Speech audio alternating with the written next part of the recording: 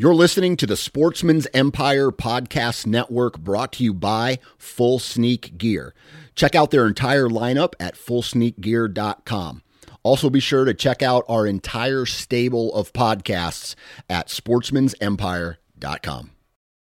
New from Moultrie Mobile, the Feed Hub offers first-of-its-kind cellular connection and control for nearly any spin cast feeder on the market. When used with the Moultrie Mobile app, you can monitor feed and battery levels, run feeders on demand, receive alerts when feeders are clogged, and remotely adjust feeding times. The Feed Hub is ideal for anyone who maintains feeders.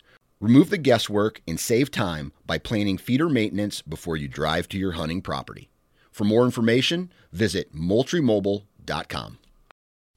You're listening to the Sportsman's Nation Podcast Network, brought to you by Interstate Batteries. Now, it's that time of year where we are trying to organize and prep and plan for the upcoming season, and some of the gear that we use takes batteries. Now, you should go visit your local Interstate Battery store or visit interstatebatteries.com to check out all the different varieties of batteries that they offer. They have truck batteries. They have batteries for your trail cameras. They have batteries for your rangefinder and everything else that is electronic that you use for your hunting equipment.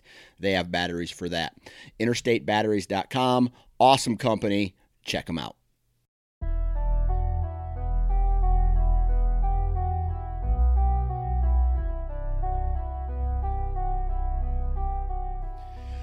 Ladies and gentlemen, welcome back to the Nine Finger Chronicles podcast. I'm your host, Dan Johnson, and today we have one hell of a podcast.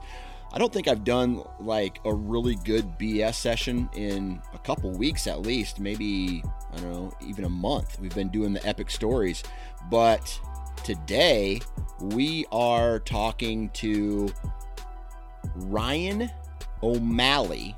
And he is from Vermont, and he hunts in Vermont and New Hampshire. And this is a good old BS session about where he hunts, how he hunts, the deer population, the terrain that he hunts, the food sources, how he accesses his tree stands, a whole bunch of crap packed into one awesome podcast, and that's what today is about. And I forgot to mention in the introduction there that we have a new title sponsor. It's Vortex Optics. And if you guys have never checked out Vortex Optics, you need to go to their website, vortexoptics.com. I've been running their binoculars for a very long time. And they have something called a VIP warranty.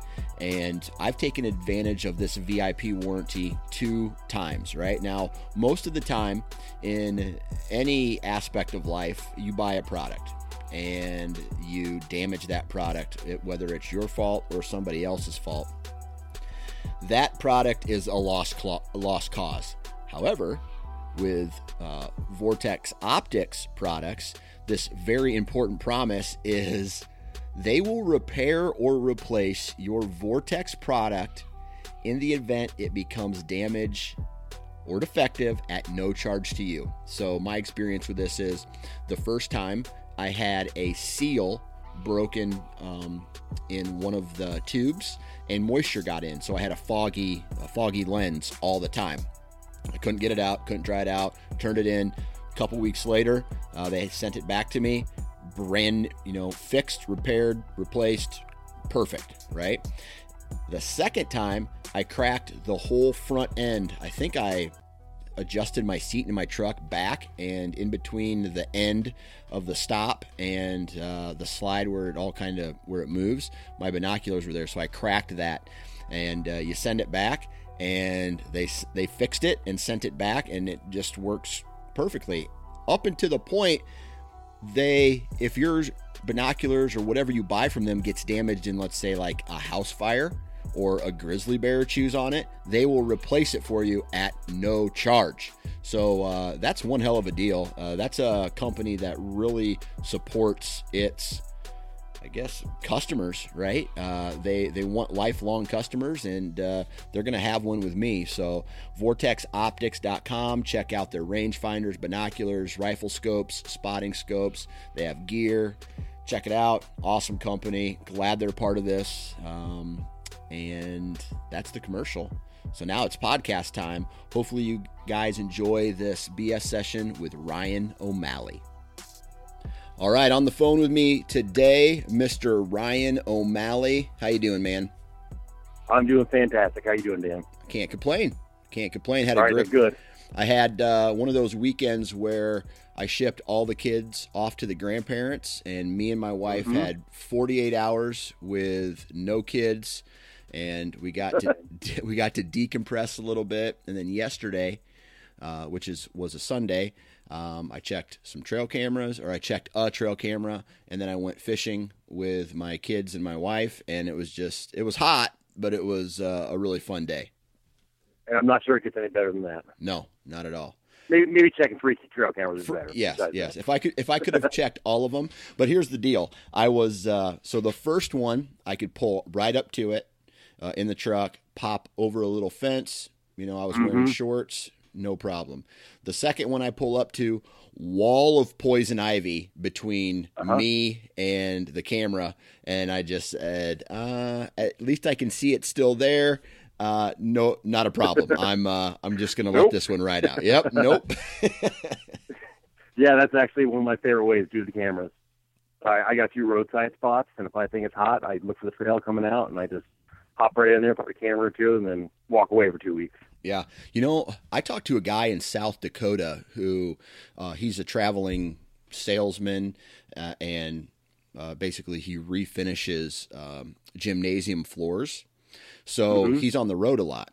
And so bouncing around to all this public land, he'll put a trail camera out there for 2 weeks. And then when he drives by again 2 weeks later, right off a road, right off a well-beaten trail, dude, that led him to shoot one year just a complete giant of a whitetail. So, yeah. Dude, I absolutely believe it. I love the strategy like that. I honestly, I have a 1 hour and 15-minute commute to work every day, and it's got nothing to do with traffic. It's just because you can't get there from here. That's what we say in Vermont. and yeah, so like I take full advantage of it. Gotcha. I leave a breadcrumb with trail cameras behind me every time I go to work. That's awesome. And then you just check them on the way back. Yeah, I check them. I give it a couple weeks maybe. Yeah. Then check them on the way back through. Has that ever My wife led? pretty much busts me for scouting. Has that ever led to you being successful? Yeah, sure, definitely. Gotcha. And not only just like on a specific deer, just in the area, because like you probably heard, our numbers are not the highest around here. So if I can find an area, I'll scope a trail because I pass plenty of public land. I'll scope a trail that's got some activity on. I'll go in there and I'll just see what type of deer are crossing there. Right. Okay. Yeah. Well, I think that's a perfect transition. Ryan, why don't you let everybody know where you live and then what do you do for a living? All right. So here's the deal. I live in the Northeast Kingdom of Vermont. So we're kind of like northeast Vermont, but I'm kind of down towards the central area, just a little bit more still in the Northeast Kingdom though. I'm actually right across the river from New Hampshire as well. Okay. So I kind of have the best of both worlds, which is pretty awesome. Gotcha. So basically, I have 2 full seasons every year, and then I'm a teacher and a chef. So I spent 15 years being a professional chef, executive chef, different restaurants, and then I started teaching at a place called the New England Culinary Institute, and I spent about 5 years there. Then I've been in high school for 5 years now as well. Nice. Okay. Which really blends well with my deer hunting lifestyle. Right. All right, so I'm going to have to share some Vermont memories with you. My aunt used to live in Vermont on the opposite side of the state. She worked in a town called Burlington, but there was a little town called Burlington. Yep, and then there was another town somewhere around there. I think it was called Manchester, Vermont. Mm-hmm. Oh yeah. Yep. Yeah, definitely. Yep. So Manchester is beautiful. Yeah. So out her back deck, she could see like all these little, the Appalachian Mountains, right? Which was cool. Right. So, yeah. They had a place called the Alpine Slides, which is these giant slides that you put a little cart in and haul ass down the mountain. I don't even know how those things are legal. I know, right? Dude, I wiped out like 5 times. Yeah. I mean, I can't believe that place isn't like been sued to death. Oh my gosh. I never actually went there, but like growing up as like, Alpine Slide, and I always wanted to go, but then I had a couple of friends who went, and they're like, no, it was pretty terrible actually. Yeah. Yeah. Man, it'd be just like there was like the break that you held between your legs. It wasn't really a break. It was, you can go as fast as you want, or you can go just a little bit slower. And oh man, I just remember hitting a turn, and my cart that I was on took the turn, but I did not. I just kept going straight. So yeah, right. So yeah, that was fun. But anyway, so no permanent damage. That's right. That's right. You're not the first guy I've had on the podcast from Vermont, and the guy that I talked with said he would go in a typical year. He would see somewhere around 5 deer total up where he was hunting. Do you have a similar experience to that? Well, that's kind of a funny one right there. So yes, I have had a similar experience to that. However, really, in a way, I could almost say you could see as many deer as you want. Okay. Or as few deer as you want. So I think I'll put it this way. My first 10 years of hunting as an adult, I really didn't put all the time in. We had a 16-day rifle season, and I would probably hunt 5 to 10 of those days. I was a chef, and I was really busy. Once my schedule started lightening up a little bit, I started putting a lot more effort and energy into it. Right. And then that's when I started picking up the muzzle loader and the bow, and then checking out New Hampshire as well, which is right across the border. Right. But it depends. Like if you want to go to the area where there's higher numbers of deer, you can go there. You're going to see a lot of fawns and a lot of does. Yeah. So you bump that number up to 30 real quick, or 45 or 100 if you really want to. Okay. But in my experience, if you want to find the bucks, you're going to say, okay, you know what? I may go this entire season with seeing 15 or 20 deer, but I might shoot 1 or 2 of them. Gotcha. So it basically just like I guess every part of the state. Like I'm from Iowa. Northwest Iowa has a much smaller population of deer than the southern and southeastern part of the state. So is that the same way with Vermont? Yeah, well, 100%. So I live, we're super diverse, and that's one of the things I really love about hunting here. But I live in the Connecticut River Valley, so it's a pretty big river. And we actually have some farmland here. Not a ton, but, basically right along the river, you can find some cropland. If you hunt in there or just outside of there, you are going to, you'll definitely see the numbers. But then you get to the other half of the state, and there's other areas like that around the state, but you get to the other half. About our wildlife management units you can basically split them in half, the mountain regions and the valley regions.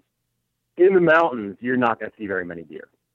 And honestly, going up to a mountaintop and sitting up there with a climber or a hang on or something like that, I wouldn't expect to see a whole lot of deer. That's more for the tracking. Once you kind of get to that section. But yeah, it's a tale of 2 states really. Okay. So what is that, a northern and southern or eastern and western? Actually it's both. So like when you say Manchester, that's like south-ish central, kind of on the western side. And that's right next to the Green Mountain National Forest. Okay. Which is absolutely huge. There's tons and tons and tons of public land there.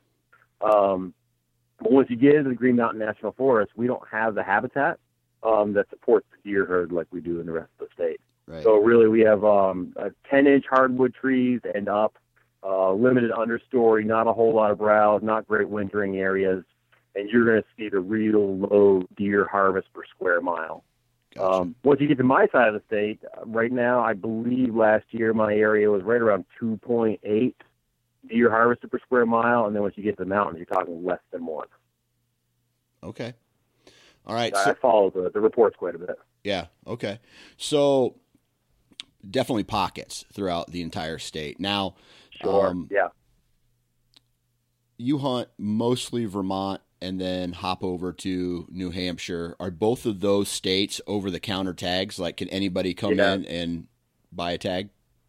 Anybody can come in, and in Vermont, we love your dollars. Yeah. So then, but not a whole lot of people come to Vermont. I would say more people that actually go to New Hampshire. right now, is there quotas? Like in Iowa, every county has its own quota. Like you can kill this many does. Like there's this many doe tags, and then once we hit that quota, it's gone. The county that I live in, because it's a higher population center, it goes on day one. They're all done, and then now the county that I hunt the most in, there's always like 500 left over. Okay, so like they're doing real time accounting for the does. Yes. Basically. Yes. So yeah. No, it's Vermont's kind of funny because when you look at Vermont's hunting heritage, it goes way back. 1777, we have an amendment in the Constitution that guarantees the right for all the inhabitants of the state to hunt. So in that, they actually said a lot of the decision-making power went to the legislature. So we have a very specific rifle season, and during our rifle season, the legislature has said that will be no doe harvesting during that. Oh, wow. So what they do... Yeah, so we could go to the legislature, but honestly, a lot of people are not really for that because that can mean they start tampering with the other stuff, I guess. Right. So our doe management is done with bow and with muzzleloader. So every year they issue about 17 to 20,000 antlerless muzzleloader tags right now. Right. And we're kind of not hitting the mark at all. In some of the WMUs, we are hitting the mark, but in others, we're not. So that's actually moved into next year, I believe, we're going into a whole new deer management plan. And they are going to do locally hired doe harvest rates. Okay. So it'll be a little bit closer to the Iowa model. New Hampshire is a little bit more, loosey-goosey. They don't really have much of a way to account for it, but they believe, and I think that they're actually doing a pretty good job just the way they're doing it now. Nice. Which is, They limit the amount of doe you can get with a bow more than Vermont.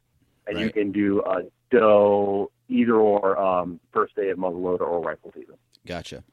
So I'm curious about the terrain and the agriculture and the food sources out there. Why don't you walk us through that? Yeah. All right, cool. So, like I said, you can kind of like divide the state into two different parts. You have like the valleys and then you have the mountains. In the valleys, you are going to find some sort of agriculture, but the valleys are not huge. And so, and when I say valleys, we're still rolling hills, all the way through the valley. So there's not really much in the way of bottomland. As far as agriculture, I honestly don't count on it a whole lot, especially in Vermont. Our bow season doesn't start right now until the first Saturday in October. So really all of the corn is pulled by then. All of the crops are pulled by then.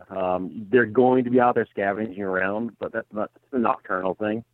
You're not going to see them out there in the middle of a cornfield during the day or anything, really that you'd be looking for. Okay.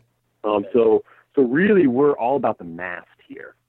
And, we have different types. Oaks, like, in my opinion, the way I hunt, oak is king. Okay. We don't have white oaks. We have red oaks. There are some white oaks. New Hampshire definitely has a fair share in the southern regions. There are some white oaks in Vermont, but not enough to really count on. If you find a nice white oak or a couple of nice white oaks, you would want to sit on them. However, I honestly have never found a place in the places that I hunt that have good white oaks. So red oaks are good. They hammer them. Yeah. And we also have beech nuts. That's a more of an intermittent crop. We're going to have a good beech season between every 3 and 5 years. We're coming into that right now. People are a little excited about that. And then apples. If you have a good apple tree, a nice hot apple tree, that's where you're going to find scrapes and rubs around there, and you're just going to see a ton of activity around those. Okay. Besides that, so we have that stuff like our mast. Last year was a terrible mast year. There's almost zero apples, almost zero acorns. There was no beech. So that kind of sent me for a loop. It took me a little while to readjust. When which, you know, I love to look back on the season. That's what I should have done a little bit differently. Right. Besides that, yeah, I mean, cuts. Cuts are really big. So we have clear cuts, select cuts, you know, first year, second year, third year, 10-year regrowth on cuts. You can have a cut that was 5 acres, 5-acre clear cut, 3 or 4 years in. If they left the oaks out there, that'd be fantastic. We'll hunt around the cut. So, like, if you don't have the good mast, then you're looking for the cut. Gotcha. Okay. Yeah. So a lot of people associate big acorn crop drops or something about the October lull, right? Yeah, sure. When you see a bigger than average, or I guess a very abundant acorn drop, do you tend to see a reduction in deer movement from the stand? Yeah, if your ladder stands in one place and that's where you go sit. Yeah. Yeah, I mean, honestly, they're still out there. I'm not a huge believer in the October lull. I think it's a time in between when they're moving from summer pattern to their rut pattern. Right. And you know, and they're going to eat. But you're right, they really might not travel a whole lot during the course of the day. You know, the big Warren Womack. Have you heard of him? Yep, I know Warren. Yep. Yeah, I'm a big fan of some of the things that he said. Actually, I found a document that he just wrote down like 50 things on one time. And I was reading through that, and that really kind of like helped me change some of my methodology and his idea of just scouting until he finds the hot food source. Yeah. You know, so I'm a mobile hunter, standing a stick on my back or a saddle or a stool or whatever I really feel like or climber sometimes, whatever I feel like I'm going to do. And I just go out there and you look for that one tree that's absolutely getting hammered. If you feel like your access was good to it, I would say that's a pretty good place to sit during a time like that. Right. So, for the most part, you are a mobile hunter? Yeah, definitely. Okay. Pretty much. You know, I went from, basically at the course of my hunting career, I used to just kind of like poke around in the woods. Yeah. And basically scare does in their bedding areas. Yep. And then I started setting up some permanent stands, and that's when I actually started having my success, was setting up permanent stands. But it wasn't the success that I was looking for. Gotcha. And then at a certain point, I'm like, you know, what's going on? So I started, you know, listening to the podcast, you know, your famous running gun. I started hearing about that, you know, a while. I'm like, yeah, you know, maybe I should really start giving this sort of thing a try. Yeah. You know, and just start checking all that stuff out. And honestly, I haven't sat in a permanent stand for 3 years probably. Gotcha. Yeah. Now, are you hunting mostly on public, or do you sprinkle in some private in there as well? Right. My motto is like gets in where it fits in. Right. Yeah, I just like, honestly, Vermont's got some pretty good protections for hunting. Yep. So like if there's like you know, I don't like hunt on people's like I won't, you know, stop on somebody's 20 or 30 acre piece to hunt their property at all. But if you have 200 acres that's unposted, right up on some public land, it's all kind of fair game in that. Gotcha. Yeah. So I honestly, I couldn't tell you how much. We have the river. We have some dams here, so some conservation lands up and around that. And then we just have tons of public land. Just a lot of the people just don't even know where to look for it. Town forests. You know, most of the towns in Vermont have their own town forests, between 20 and 200 acres. Oh, really? Yeah. So, like, honestly, I do hunt some private. I probably could do a little bit better sometimes if I stuck to the private a little bit more. But I just, honestly, I love the experience. Yeah. All right. So yeah, and I also have property, too. Okay. I have 30 acres myself. Gotcha. And all of that's in Vermont, or when you bounce over to New Hampshire, is that all public hunt? Yeah, I would say it's pretty much all public. Yeah, I mean, public, private conservation land, and then, you know, just public land. Right. So between the two states, you know, let's say I make you choose one to hunt. Which one are you putting all your time and energy into? Yes, that's a hard one because I'm a big proponent of hunting Vermont. Yep. It's my home state. I kind of like, I've always felt like, like if you can get it done where you live, that's probably best. However, at the same time, there's something about New Hampshire that I really like. Their season is way longer than Vermont's. Vermont's got a 3.5 week bow season, early bow season, then you can bow hunt during muzzleloader season for another week at the end. But New Hampshire, September 15th is the bow opener, and then it closes December 15th. So it's 3 straight months there. Holy smokes. Yeah, so if I had to pick one, I would just say I'm just probably going to do New Hampshire because, I can take time off or go out or do whatever I want. Okay. And Vermont's kind of like more of a truncated period of time. It's like, I got to hunt today. Right. All right, so let's talk about quality of bucks because obviously when you start talking about the East Coast, right? States like Pennsylvania come to mind, lots of hunting pressure, and then you also start moving even further west and northeast, further east and northeast of Pennsylvania and New York, higher population centers, right? The country really isn't the country like we would say out here in Iowa in the Midwest, right? And the parcels are smaller, so there's just more of a human presence. We do have greater fragmentation. Yeah. So what is the quality of the bucks in the area? So like if you had a deer come through, what makes you poop your pants? I would say a tall tine. If I'm looking for something, I would say a tall tined 10-pointer is probably going to be maybe 120 to 130. Okay, and that's honestly, the higher end. That is the higher end. I know one of our local taxidermists, and honestly, he says, out of Vermont every year, you're going to get a handful of 135s to 140s. Right. And I looked before. I'm not really sure. I think maybe we've had 1 or 2 Boone-Crockett's come out of Vermont ever. Yeah, New Hampshire is a little bit better. Yeah. For some reason, their quality of deer, buck over there is quite a bit larger. I think it's got something to do with the firearms opener. You can either shoot a doe or a buck, but that's your one firearms deer. Okay. So people want to get out there and they just want to shoot a deer and get back home and move on with their life. They're just shooting a doe that first day. Gotcha. So you are getting so many guys out of the woods right away. Right. And then it takes the pressure off the buck herd. In Vermont, our buck herd has crazy pressure. Yeah. Now, once you get into Maine, so up there, so a lot of hunters will actually go up to Maine. I've never actually done the Maine thing, but I know a lot of people who do.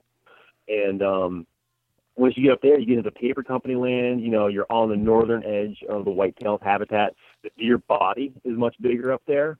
And then you have millions of acres of paper land that you can go out on. And so some of these deer, they just last much longer up there. So there's some really impressive racks that will come out of Maine. Some decent racks will come out of Massachusetts. Bigger ones than New Hampshire even. New Hampshire's pretty good. Vermont is cursed. Yeah. Yeah. And you think some of that has to do with the food source and the hunting pressure? Yeah, there's a couple different things. Yeah, so hunting pressure is pretty big. Like they say, our buck herd is a very there's a lot of pressure on the buck harvest. That's one. A lot of guys they just won't shoot a doe. They say, oh, that's your breeder. I wouldn't shoot a doe. That's for the girls and the boys and all that. And honestly, I don't think they really get a full perspective of the management plan. So they'll all just hold out for a buck, and it could be a spike horn, not spike horn, we a spike law, but a 3-pointer or something like that. Yeah, and then another thing they're really taking into consideration is our soils. We have 2 inches of poor soil on top of rocky ledge. It may not be that bad everywhere, but really we have little in the way of topsoil, so our minerals, our nutrition isn't kind of all there, I guess. Right. And a lot of our habitat is just in that 10-inch hardwood that just offers absolutely nothing for the deer. Right. Yeah, and so and honestly, I've been kind of like thinking about the cropland thing a little bit these days too, and you see some decent deer coming out of areas with close proximity to like corn and all that, but honestly, it doesn't get huge. Yeah. Yeah. And then when you say let's say a 135, a 130 inch deer is on the higher end, equivalent that to an age class. Oh yeah, I would say that's going to be your 4.5 and up. Okay, so even if they do start reaching, and another thing, hang on, go ahead. If they do start reaching that higher age class, that just doesn't reflect the. I mean, here I am comparing, apples to bowling balls, right? Like in Iowa, a 4.5-year-old, you're going to start seeing a larger rack just because he's hit 4 years old, right? He's got. If he's lived that long, that means he's found the nutrition that works, whatever. Of course, genetics put aside, but out there, just because an animal reaches maturity doesn't mean that he's going to have a big rack. That is absolutely correct. We honestly, I mean, a 6-year-old 4-pointer is not like out of the question out here. Yeah. A 6-year-old 95-inch or 100-inch 4-pointer is not out of the question. Gotcha. And but we also don't score our deer 100% on inches up here. Now, a lot of the guys who travel, they probably all will, and we all talk about it. But really, weight is still king. Yeah. Yeah. I don't know if you ever heard of that from the Northeast, but the gold standard in the Northeast is a 200-pound buck. Right. And the last guy that I talked with from Vermont mentioned the same thing. He's like, yeah, the buck I shot was 200 pounds. And that's kind of that's a big deal out there. I'm still chasing the 200-pounder. Yeah. Gotcha. Okay. Yeah. You get a patch and all that. And so, it's a tape parade. It's crazy how there's still, like obviously everybody's like, oh, Boone and Crockett or Pope and Young and all this crap about measuring antlers, right? Yep. And there's still places and people that talk about that, like the rack isn't that important. It's more about the weight. But I think you could also correlate that to, well, the deer in our area never get big anyway. So it doesn't matter what their antlers are. Weight, I shot a big one, a big bodied deer. Yeah. So, here's the deal. Like, I'm not a turkey hunter. And I don't know why. It's kind of like, when I tell people that, they look at me, the squinty eyes and all that. I'm just too much into deer hunting and fishing, honestly. Right. And I do other things during that time of year. But when you tell me about the size of the turkey spurs, I'm like, I don't get it. Yeah. It's kind of equivalent to rolling a deer over and looking at his penis to see how big it is to me. Yeah. So I think it comes down to like, what are you chasing? Right. And like, if you're chasing one of those things, then that's what you're going for. And honestly, when you look at a deer's tracks, it tells you nothing about the size of the deer, or not about the size of his antlers. Right. Absolutely. So like, and tracking's a big thing around here. You get on a big track and you're like, okay, so what are you going to do? You're going to get to that giant track and do the 200-pound 4-pointer? And like, yeah, I don't know. Yeah. That's crazy. So let's kind of pivot at this point and start talking about, it's summertime right now. I just checked a trail camera yesterday. Had a couple of decent deer on it. Got to see some velvet, got to see some fawns. When do you start really getting fired up for your season? December 16th. December 16th. Okay. Yep. And why December 16th? My season ends December 15th, and I am fired up December 16th. Oh, okay. I gotcha. Yeah. So yeah. you're I'm an all-year guy. Okay. Yeah. I gotcha. Yeah. Okay. If it's a good day when I go to sleep, I'm thinking about deer. Yeah. That's awesome. That's how I know I don't have a whole lot of stress. But yeah, I'm getting amped up right now. Right. I'm really starting to get to my happy place. Honestly, I'm starting to think about the moment of truth right now. I'm just kind of like I'm building hunts in my head right now, and I'm bringing myself up to the moment of truth, and I'm just trying to find that inner to let one fly. Yeah. So I think about all of it, like how am I getting in? Access is huge to me. Like right now, I'm making sure my access is to the properties I want to get on is all planned out. Making sure that my archery game is on, not kind of letting softballs at 20 yards fly. Right. Really aim small, miss small. Getting fired up with my trail cameras. I have probably about 15 different bucks on trail cameras this year, which is pretty decent. I would say I'd be very happy to take 2 or 3 of those bucks, but probably I would say 7 of those will go down if I see them. Gotcha. So I'm kind of just getting to that point. Finishing up my food plots. Finishing up firewood. I maintain my property. Got ya. Yep, putting in a few mock scrapes right now. Food plots, just kind of getting everything ready. Right. Checking out the math. So I'm kind of like, I'm at the point right now where I'm not looking for new property. I'm just really kind of trying to dig in just a little bit more. Hyper focus. To the properties I have. Hyper focus on your on the properties that you do have. Right. So I cast a wide net early in the year. Gotcha. And now we're kind of like, and I don't want to say hyper focused like I'm in there boots on the ground all the time. I'm very, very, very cautious about pressure. If it's a new property, I'll go tromping through it, and I probably might put a camera out for next year. Okay. But right now, I'm not going anywhere near bedding areas or anything like that. Gotcha. All right. So it sounds to me like you're putting together your hit list, right? You've got some bucks already on camera that you've been checking and you've been watching. Yep. Are a lot of these deer return customers from previous years? It's kind of funny. So, like I said, like in the past, I would say in the past, 6 years specifically, I've gotten a lot more into whitetail hunting, where it's kind of like, I wouldn't want to say it dominates my thoughts, but a lot of them. So I'm kind of like, I've been gaining new properties so much over the past 5 years. I really haven't dug down too deep in many of them.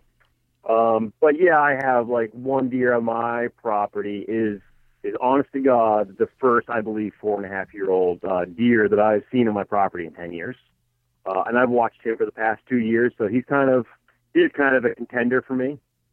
I have a buck from last year that I call Mr. Disappointment. I don't really name a whole lot of my bucks, but I got to say I was pretty disappointed last year. I tracked him for a few miles, and the shot didn't quite happen. So I got him on camera.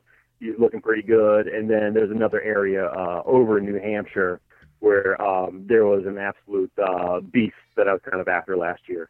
And he's back around now. So I got 3 return customers, I would say. Gotcha.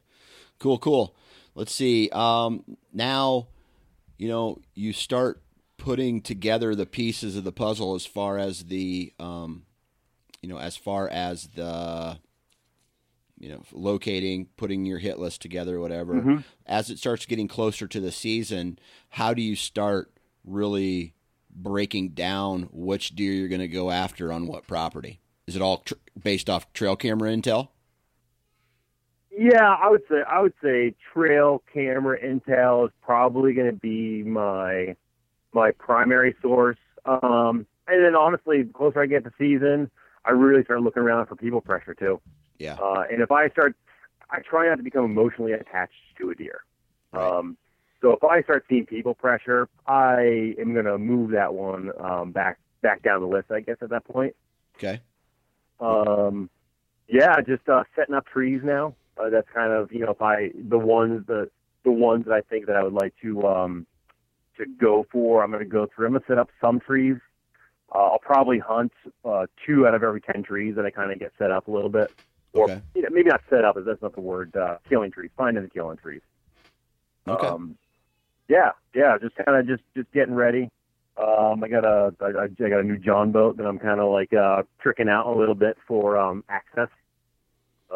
Yeah, so just kind of I'm on the downward slope right now. I feel like I could go out there and I could get the job done. Gotcha. Okay. So, but then again, at the same time, you know, out of the 4 deer that I shot last year, I had never been on to 3 of the properties. Gotcha. So I don't mind going in blind anywhere. Yeah.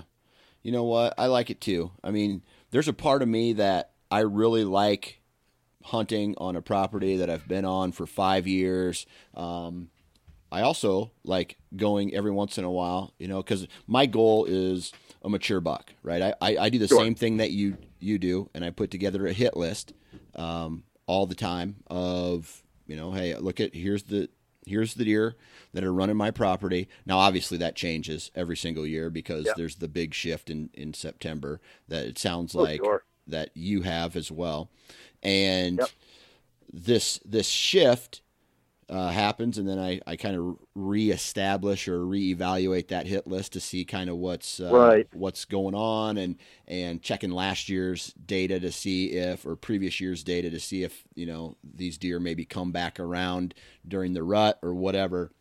And, even the days they come out. Right.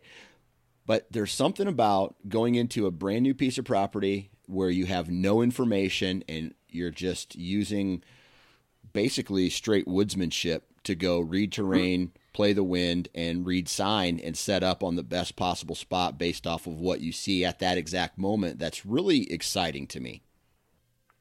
You know what? I honestly, in a way, the thrill of that, I mean, it's just so much of the experience that I'm looking for. Right.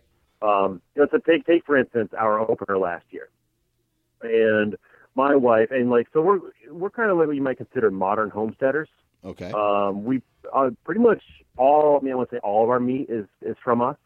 You know, I raise pigs. We have chickens for eggs. They turn into the kids' pets, I guess. We have chickens for eggs, and we have ducks for eggs. Pigs, deer, fish. I mean, whatever I can put in there. So to my wife, it's very important to me that I shoot a couple of deer like lickety split. So last season opener was September 15th, and it was 85 degrees out.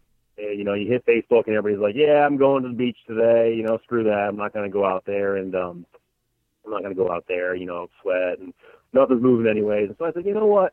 I'm going out anyways. I'm not going to go mess up any areas that I've thought I've had before. So I decided to throw on the sleeve of a t-shirt and go across the river in a canoe, and to a place where I just basically scoped out that there was probably some pretty good bedding, honestly, from across the river with binoculars. To go across the river, I climbed up a bank that I had never been up before, get to the top of the military crest right there. I'm watching, you know, the wind. The wind's drawn back down into the river, so like the wind's coming out of the bedding at me. I'm like, okay, this seems like it could be a pretty decent place. Climb up to the top of the hill, and a doe blows. I'm like, oh, interesting. And she stopped probably 60 yards away. I was like, oh, I'll just stay here and I'll see if anything else starts happening. And then I heard people talking on the river behind me. And they're like going down the river with canoes, and she hears that too. And she's like, huh, that must be people down the river that I just heard. So she ends up walking like right over to the edge of the river. I'm standing there kind of like down a little dip, about 7 yards, broadside shot, and just absolutely smoked her. She ran off. I had her field dressed and back in the canoe in like 45 minutes from the time that I parked the canoe. And then, you know, back across the river, back across the truck, heading home. And honestly, an experience like that for me on a new property that I've actually never been to before, it's like, you know what, this seems pretty good. To me, I just absolutely love that. I absolutely love that. Awesome. Yeah. I love it when a plan comes together like that as well, man. So I guess for as far as this season is concerned, knowing you're in, I mean, do you always try to go up every single year. And hey, I shot a 3-year-old this year. You know, you mentioned that this is the first year that you had a 4-year-old on trail camera on my property. On your property. So yeah, does that my become property is like the gauntlet. okay? So does that then become a kind of almost a major focus to try to one up past years and try to get that buck off on your property? You know, honestly, so I have him on my property, and he's a decent buck, and I would shoot him any day of the week. Right. However, in a way, I will focus on him maybe a little bit in early bow season, but I have a couple of what I would call better deer other places, so I'll probably focus on them. You know, I shot a 2.5-year-old buck last year, and I shot a 3.5-year-old buck last year. Okay. I have no idea what the scores were like. I imagine probably less than 100. Right. But yeah, so like if I had an opportunity for a 4.5-year-old buck, yeah, definitely. I'm at the point right now where I am hunting big bucks, but I'm okay shooting the satellite deer if it's one in the hand. Right. And with 6 tags, I'm kind of like, you know, I honestly could shoot 5 bucks if I wanted to go. Oh, you could. I could, yeah. So what are the state regulations on that end? Like, all right. So Vermont, actually, our new plan is going to 1 buck next year. Yep. However, this year you can get one in archery, and then you can get one with a firearm. Okay. Then you get 3 antlerless if you want to. Now, Okay. New Hampshire does not have a limit on it, so you can get 2 archery bucks in New Hampshire, and one firearm buck. Right. But then you get special tags down south, and then you can shoot a couple more. I think you shoot up to 6 deer there. Gotcha. So yeah. If you wanted to, you could shoot a lot of deer throughout an entire season between Vermont and New Hampshire. Yeah. I mean, 6 between the two of them, really. Yeah. Crazy. Yeah, and I usually shoot. I mean, I shoot more than one. Let's put it that way. Yeah. You know, it's like between 2 and 4, I would say, would be the average. Right. So I want to get your opinion on something, because there's a group of people out there that say, first and foremost, I am a meat hunter. Mm-hmm. But at the same time, those people pass immature or small bucks. Right. Do you think, and this is basically just an opinion question, do you think that those people are really, quote unquote, first and foremost meat hunters at that point if they're passing small deer, small bucks? All right. So this is a place that I've done lots and lots of thinking, and I'm not even sure that I have an answer for you. But let me tell you what I think. You know, so my own personal ethic. You know, and so like I said, I was a chef for a while too. So you got to think about that a little bit and kind of where all of that comes in with all this. And I actually even tried to be a vegetarian for about 2 weeks. I was working in a barbecue restaurant. That didn't work out so well. And I've been like what you'd call a farm to table chef. Yep. And so I do have like some sort of personal ethic around that, and I've run into a lot of vegetarians. And what I say to them, and what I say about that is, you know what, if you don't think you could kill an animal to eat it, then you know what, I'm actually okay with you being a vegetarian. That's not me at all. However, the reason for me to kill an animal is to have meat. Yeah.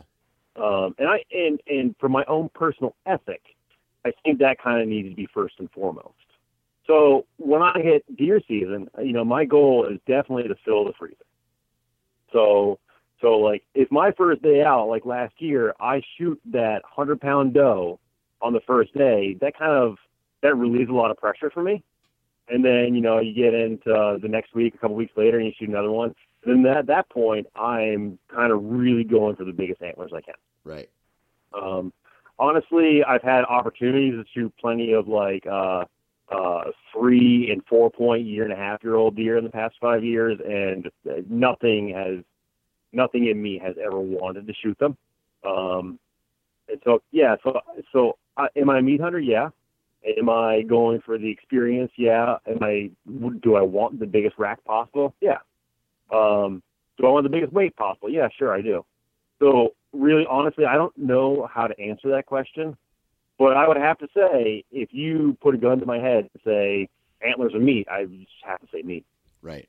I think a guy can do both, but right. For some reason, it just kind of, it irks me a little bit. And this is maybe me just being a cynic, getting more cynical the older I get. Sure. When someone says, "Oh, well, man, I'm first and foremost, I'm a meat hunter. I only hunt for, first and foremost, I'm a meat hunter." But then they're out only wanting to kill mature animals and will even pass does certain times of the year to, go out and try to kill a mature buck.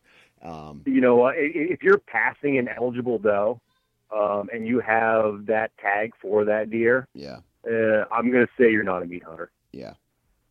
Yep. I agree. Yeah. I agree. I think so. I mean, it's when it comes down to that. Yeah. I've raised animals. I've raised animals for a good chunk of my life, and I know how much it costs, and I know what you have to do every single morning for them. I know you do have to do every single evening for them, and buying the food and fixing fences and all that. And it's, to me, like, I know the value of a chunk of meat walking in front of me. Yeah. Yeah. So if that value is there and that's what I'm going for, that's what's going to happen.